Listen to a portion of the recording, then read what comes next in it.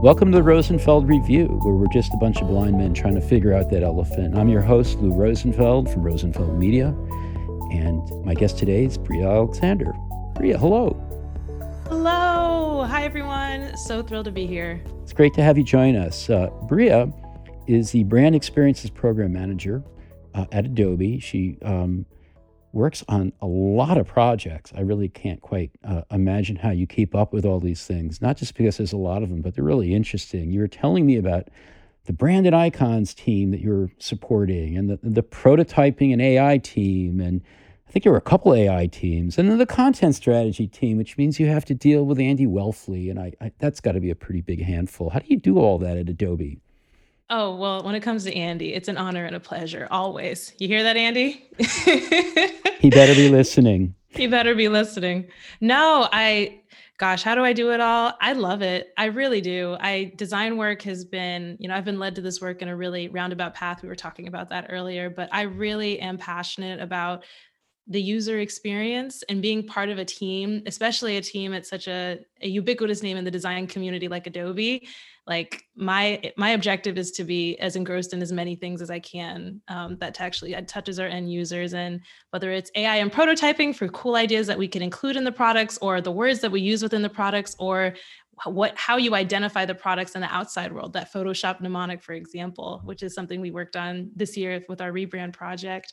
It's all stuff that I really love. So I feel so lucky and so blessed to work with such a wonderful team. And I can keep track of it all because I really like it. Well, tell me about prototyping and AI. Just put them together for me. Oh gosh. So prototype as in a definition? Well, are we using AI to create prototypes? Are we prototyping AI products? All the above?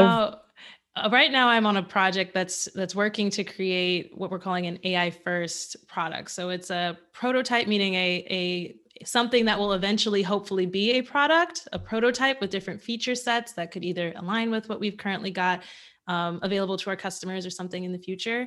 That is my current world. Prototyping in AI turns into a product that uses artificial intelligence as the main tool instead of, drawing or something like that, as you've seen in the past from us. Wow. Okay.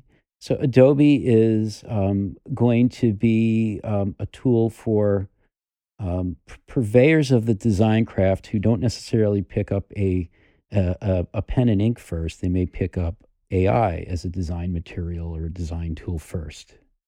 That's absolutely correct. At Adobe, we talk a lot about creativity for all, and that truly means for all, whether you have skills with a pen or not. We want to make sure that you have the ability to create as seamlessly and as easily as someone with, potentially a degree or a special talent in calligraphy or something.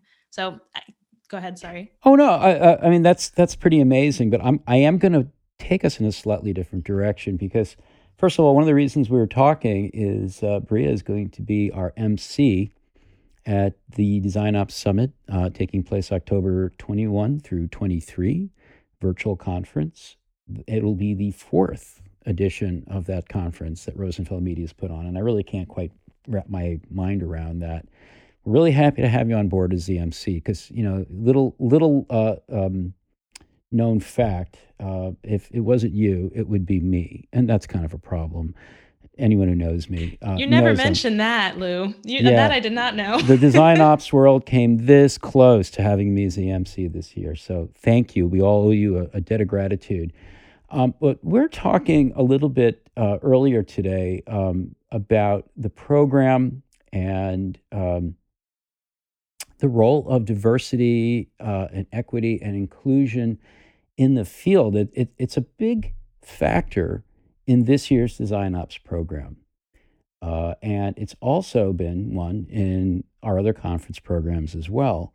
And I wanted to tell you a little bit about an experience that I had with our most recent conference, which was Enterprise Experience, and get your feedback on that. Because I know it's an issue that you think about quite a bit.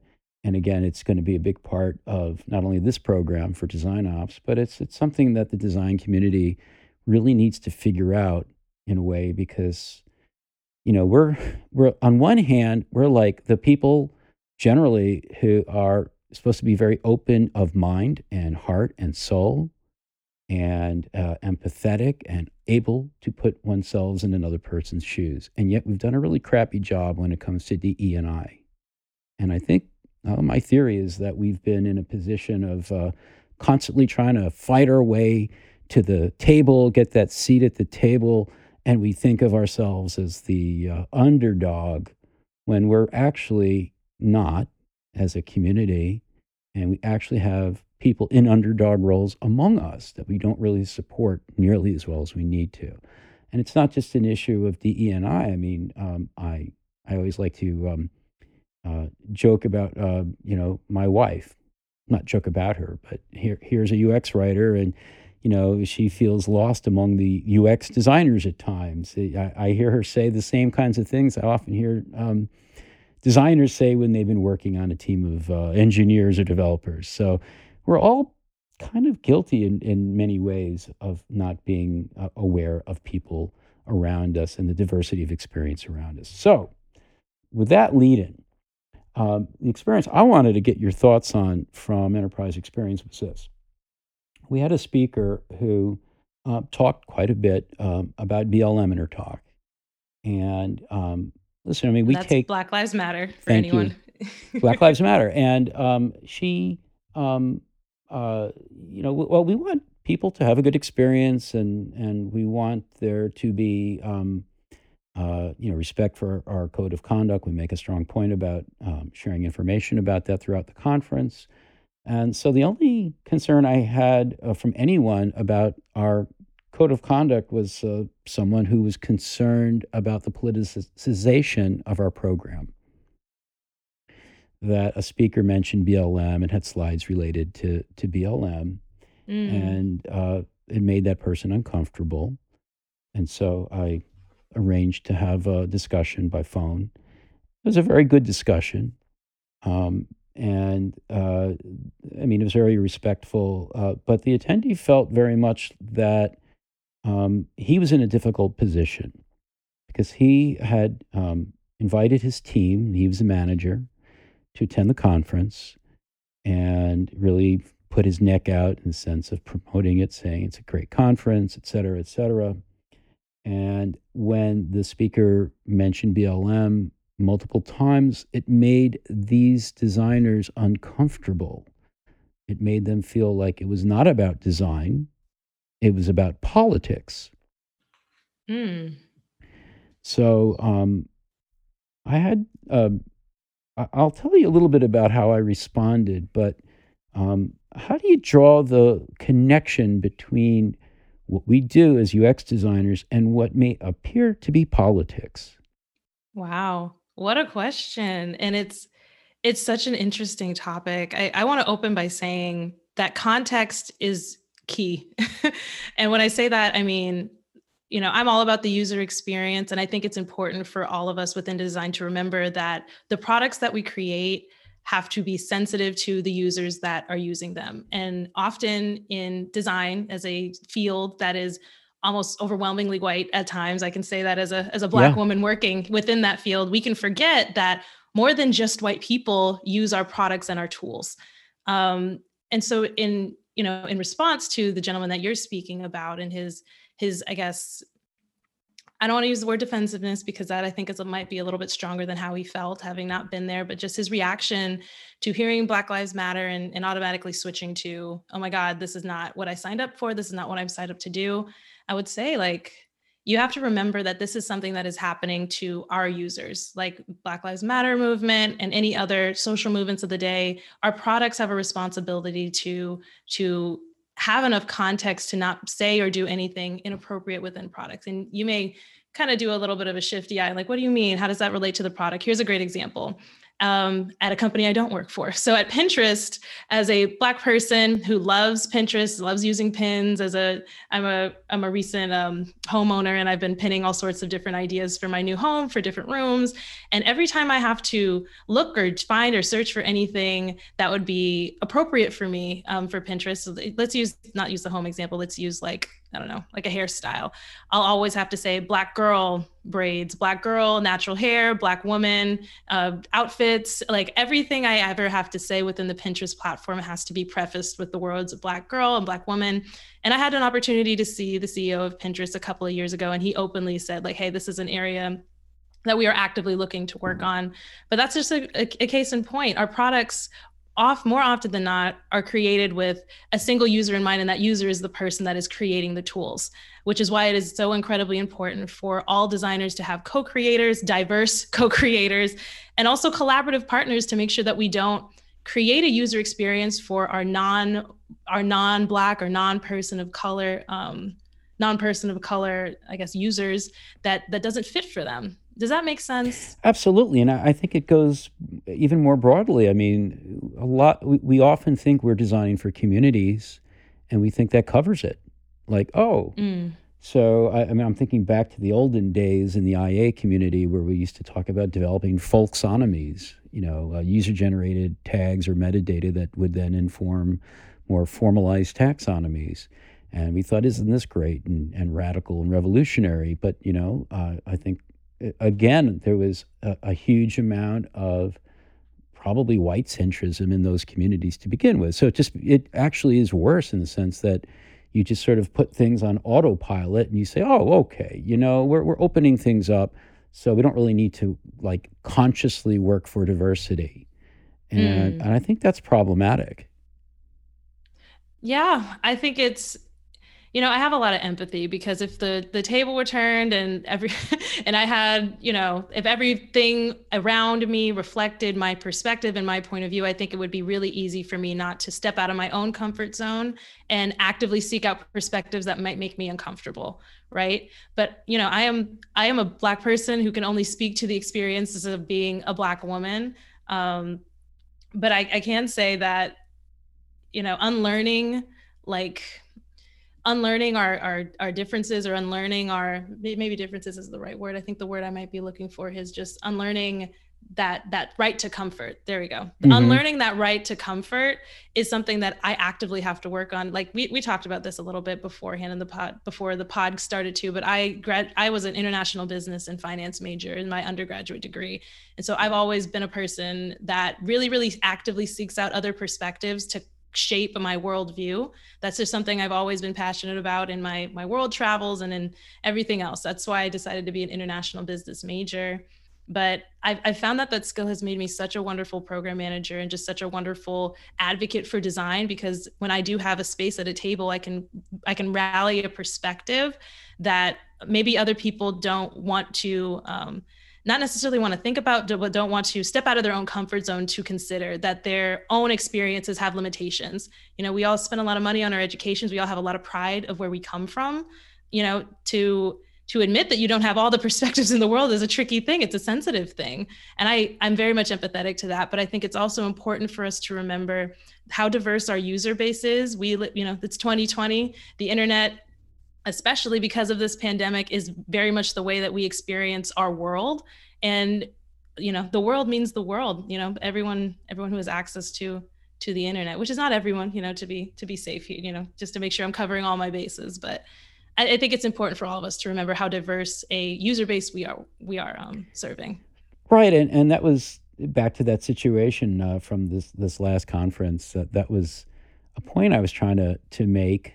This is a company where this gentleman works that has certainly an international user base, and meanwhile the designers working don't sound very sensitive to that fact. Um, but I don't mean it as a criticism. I mean, what I tried to do when I talked with him was to say, well, I try to put myself in his shoes to some degrees. A manager doesn't feel good about the situation. Didn't really know what to say to his people. And what I said is, hey, this talk that mentions Black Lives Matter is part of a UX conference program. Yeah. There's a reason for that. It's not just about BLM, but it's a part of it. And it's on this program. Why? Maybe that's the question for your team to answer rather than storming off when they didn't like what they heard.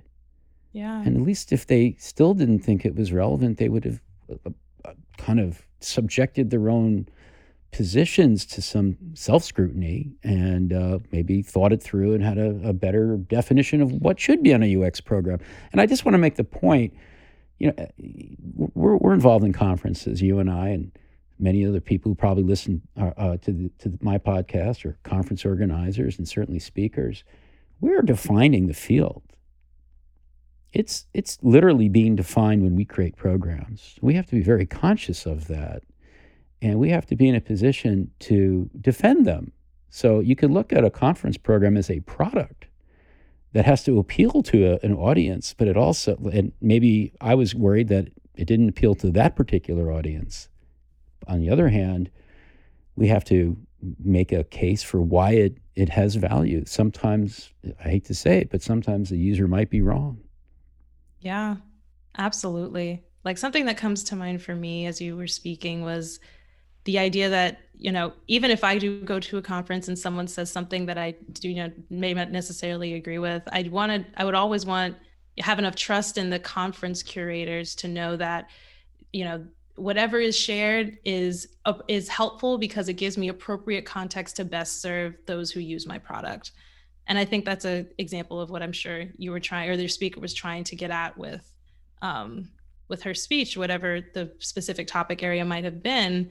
In that, it's important for you to understand all perspectives. As a person, as in design, I'm sure you don't hear a lot of folks talking about the Black Lives Matter movement a whole bunch. So to me, hearing that out, what might be an alternative perspective to that gentleman or that gentleman's team would be very much of value, not necessarily for you to believe it or for you to champion that perspective, but just for you to have enough context about it to be able to speak to it with authority.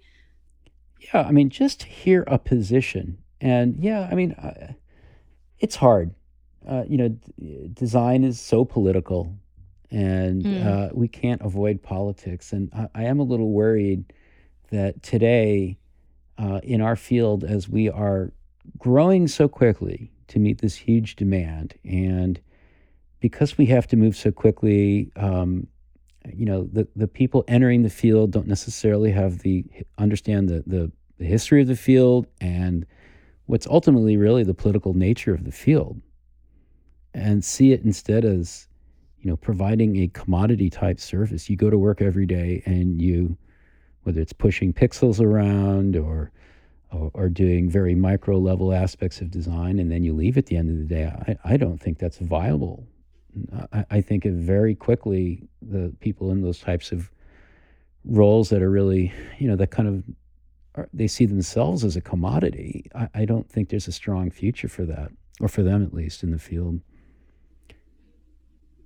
Absolutely. And, a design will evolve into what it will be. To your point, I feel like I don't think we're, infants, but, we're about 9 or 10 years old, 8, 9, 10-year-olds. We're starting to have our own thoughts. We're starting to walk pretty independently, having independent thoughts. And who knows what we'll be when we grow up for real.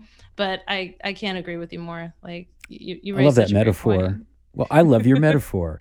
Let's turn it back for a couple minutes to Adobe, because I will just confess. So I'm not a practitioner. When I was a practitioner, I was an information architect, and that was a really long time ago. And we weren't using any kind of graphical oriented products, which is what we thought of as Adobe back then. And I know Adobe's a very different animal right now, years later, and you're obviously trying to address all types of design. What's Adobe's sort of position, if any, related to design operations? Are you trying to build tools specifically for design ops people? Is there any kind of programmatic approach to supporting the profession of design ops specifically? Well, I would say that Adobe as a company, part of our SLA process isn't building tools for design operations specifically. However, a lot of the tools that we do sell, and I'll go into those in just a moment, are very heavily used by our design operations folks. So a great example of that is Adobe XD. Adobe XD is a prototyping tool. It is a wonderful, wonderfully fun tool once you get the hang of it. And it's something that our design operations team uses, in place of a Keynote deck very often, or a PowerPoint deck. And I found a lot of fun and value out of that, because you just have so many more features to play with to demonstrate either your system that you're trying to illustrate or to demonstrate a new product or program. It is a wonderful tool for that type of thing. But outside of that, our design operations department uses a lot of the same tools that you'll see other places in the industry: Airtable, Notion, Jira, Trello, a lot of other project management tools that you use. But what I love the most about like my role at Adobe and the ways in which I get to leverage products is that, in brand and icons, we're using Illustrator, we're using Photoshop, we're using InDesign very, very heavily. And we're using the workflows and the plugins that are available to not only Adobe tools, but also these project management tools to be able to streamline our process, which is really, really nice. And I really appreciate it, especially being given access to these wonderful, wonderful tools as part of, being an employee there, the expectations that you use them. So we do get access to them for free, which I think is a really great differentiator between working at Adobe versus a lot of other companies who may not want to put the investment into the Adobe Creative Cloud software set, which we have seen in other places. So I'm especially grateful. Well, it's really interesting to see, I guess, what you might call a design ops tech stack emerging. Hey, we're going to take a quick break. We'll be right back, and we'll continue talking with Bria Alexander. I hope you're enjoying the podcast. If you want more, not only do we have a whole bunch of podcasts in our archive, but we have something that's very current, very alive, and very engaging for groups, and that is our communities. Rosenfeld Media runs a variety of communities that meet on a monthly basis for video conferences on a variety of topics near and dear to UX people, ranging from an enterprise experience to advancing research to design and research operations.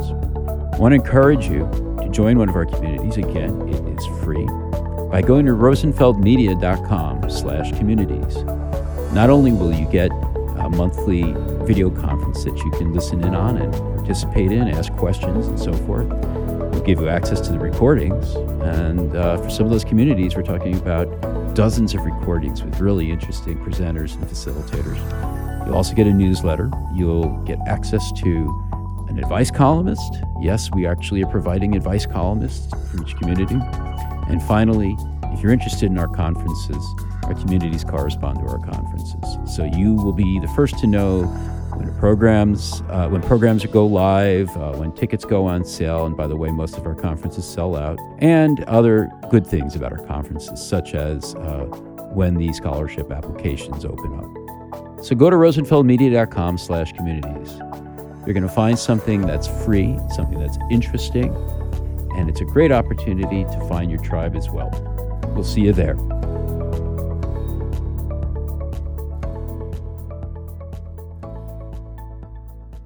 Welcome back to the Rosenfeld Review. I'm Lou Rosenfeld. I'm talking with Bria Alexander. And Bria, we were just, we touched on co-creation a little earlier. Let's develop that a little bit more. What's your thinking there? About co-creation? Yeah. I think it's important. I think it's incredibly important for all of our designers to have diverse co-creators as we work towards whatever product that we're working for. And that's for every part of design. That's everything from UX writers to UX designers. I think it's important for us to have diverse perspectives reflected in how we create together.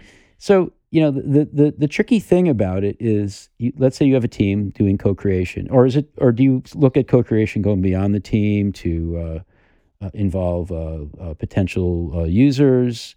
Where do you draw the line around the people involved? And then do you ever get into like a challenge in terms of like what types of perspectives and experiences are you going to represent in what's ultimately a finite team? It can't be a perfect microcosm of the world or even of the audience of users. So how do you kind of do the balancing as best you can? I think it's important for us to distinguish like the scope of what maybe a research department might do and then what co-design is. So to me, when you get into the external conversation, into, ways in which we can include our users or that type of thing, that to me is more research, like Hmm. focus. Like, let's get some insights specific to how this product is used, how this product is collaborated with or shared, that type of thing. That's to me one of the many values of research. On the flip side, co-creation to me is ensuring that we have diverse perspectives in the way that we design our products. So I used the Pinterest example a little bit earlier, and I Hmm. think that, I don't know the specifics of it as a person that doesn't work there, but I think that Pinterest likely would not have had to find out from their users that you have to do, search your race or your ethnicity before your actual search to find things relevant to you. They likely would not have had to find that out from their users if they had a diverse co-creator or a diverse team working to create a product or service that would not only reflect the needs of, the people that create it, but the needs of other people who love to use their product. Like, here's another really out there example of like diverse co-creators and how it makes a big difference. I'm a big fan of makeup, and I'm a dark skinned girl. I'm a dark skinned Black girl, and I've always been a fan of makeup. But growing up until incredibly recently, I would go to the makeup counter and people would tell me, like, no, we don't have anything for you. Like, we don't have, you want a bronzer? We don't sell bronzers in your skin tone. We can use an eyeshadow. We don't create anything for you. Sorry, too bad. What's happening. And then until about, what was it, 2017, 2016, 2015, around then, when Rihanna of all people came out with a makeup line that covered, I think, 52 shades of foundation. And it was the first of its kind to have such a diverse range of shades of foundation. As a person who loved makeup casually but couldn't find anything that really suited my shade, it really got me excited. I feel like this product is for me. This product is created for me. And ever since then, once again, extending my makeup example, a lot of other companies, NARS and all sorts of other makeup companies, have followed in Fenty Beauty Soup by having a really, really wide range of foundation products available for them. Now, what does that have to do with design? Now, to me, that is the value of having diverse co-creators, or at least a person who is, of diverse background in leadership, because Rihanna is a woman who is a Black woman, a woman who is, daughter of a dark-skinned Black woman, saw and understood the plight that I had experienced my entire life, that makeup is not for me. Things are not created for me. Things are not created in my best interest. And my money is just as green as everybody else's. Hmm. And in that particular instance, that's her mother, that's not necessarily a diverse co-creator. You can get into the semantics of how specific, but I think the point remains the same. Like, in the same way that we've got users who go to some of our products and look around and try to make it work for them, try to jimmy rig it to work well for them, what a big difference it makes to have a company that out the gate makes products that are absolutely relevant to me, made for me, made with me in mind, and I get a higher value of. If we use the Rihanna example to continue it, a lot of people will follow in your suit if you use diverse co-creators to create a product that suits more than just the people that may be strictly related to who you are. Now, a little bit of an unusual example, but does that make sense? Absolutely. Absolutely. And I just keep thinking about how capitalism plays such a weird, interesting role in all this, right? So, Yeah. capitalism that, kind of screws things up dramatically. And then, in this case, it was a very capitalistic opportunity, I suppose, for this line of makeup to be created. But, Yeah. what's odd to me is like that, I guess this comes down to co-design. There's all these makeup companies in the industry for years could have been making money, but someone else had to go Exactly. first. Once they saw someone go first, they were happy to follow suit.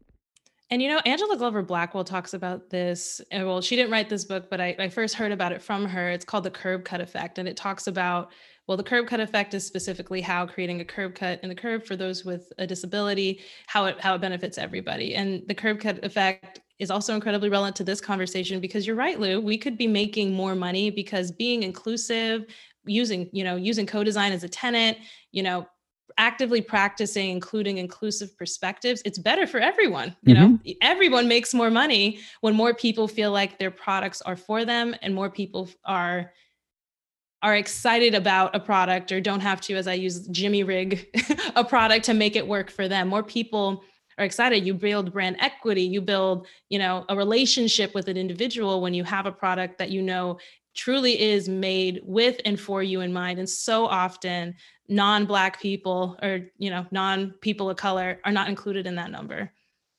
Well, there's so much more we could talk about for sure. And I am just tickled to have you involved in the Design Up Summit and to share your perspective there, and to be what's going to be I'm going to put it in a really odd way, a really delightful glue for the whole 3-day experience. Again, it was either you were going to get Bria to be our MC at the Design Up Summit, or you're going to get me. So you're all very fortunate. I hope you'll be joining us October 21st through 23rd. It's a virtual event. Before we wrap, Bria, I always like to ask if there's a couple of resources or people or books or whatnot that you think our listeners should know about. Oh my. And I've got a lot of them. So if you've got a pen and paper, get ready. So I think The Curb Cut Effect is a great one. How to Be Anti-Racist by Dr. Ibram Kendi is another wonderful one. The 1619 podcast. I know folks get a little bit defensive when we mention the 1619 Project. I know it's been in the news a lot lately. Mm-hmm. But again, referring back to what we talked about a bit earlier, to me, I find a lot of value in just understanding the perspective, to speak from it to it, not from a place of how it makes me feel in the politicized way that it's presented to me, but just to understand what the heck it is that they're talking about. So 1619 podcast, I found a lot of value in listening to that.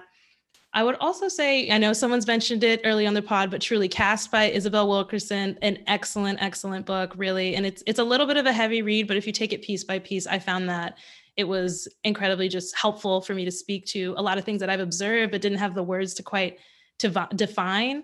It was really helpful for that. Who else would I give a quick shout out to? Yeah, I think that's all. Oh, the John Oliver episode, August, I think 2nd, John Oliver, who is a TV personality on a television show called Last Week Tonight. He had a show about U.S. history recently that I found to be incredibly enlightening, even for folks who, are not within the U.S. I know you've got a global audience here. I think you'd find a lot of value in a lot of the topics that these things are discussed. And you may hear I'm leaning towards sort of a theme here, but in the last couple of months, from the protests that we've seen outside of the streets and all over the globe, it's definitely been top of mind for me, and I think top of mind for other folks. So if you're looking for tools to help understand what's happening around you, I think these are wonderful places to start. And the John Oliver podcast, it's as if you're getting Howard Zinn with a great sense of humor. So Bria, exactly. Thanks so much. Great to have you join us today.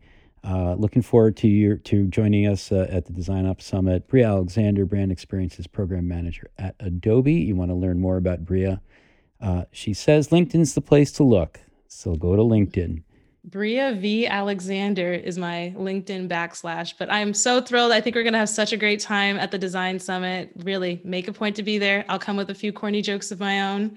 I think we're going to have a wonderful time, and I can't thank Lou enough for extending his platform to help me be the glue, as he says. From glue to glue. Thank you. From glue to glue. Thanks, Bria. We'll see you soon.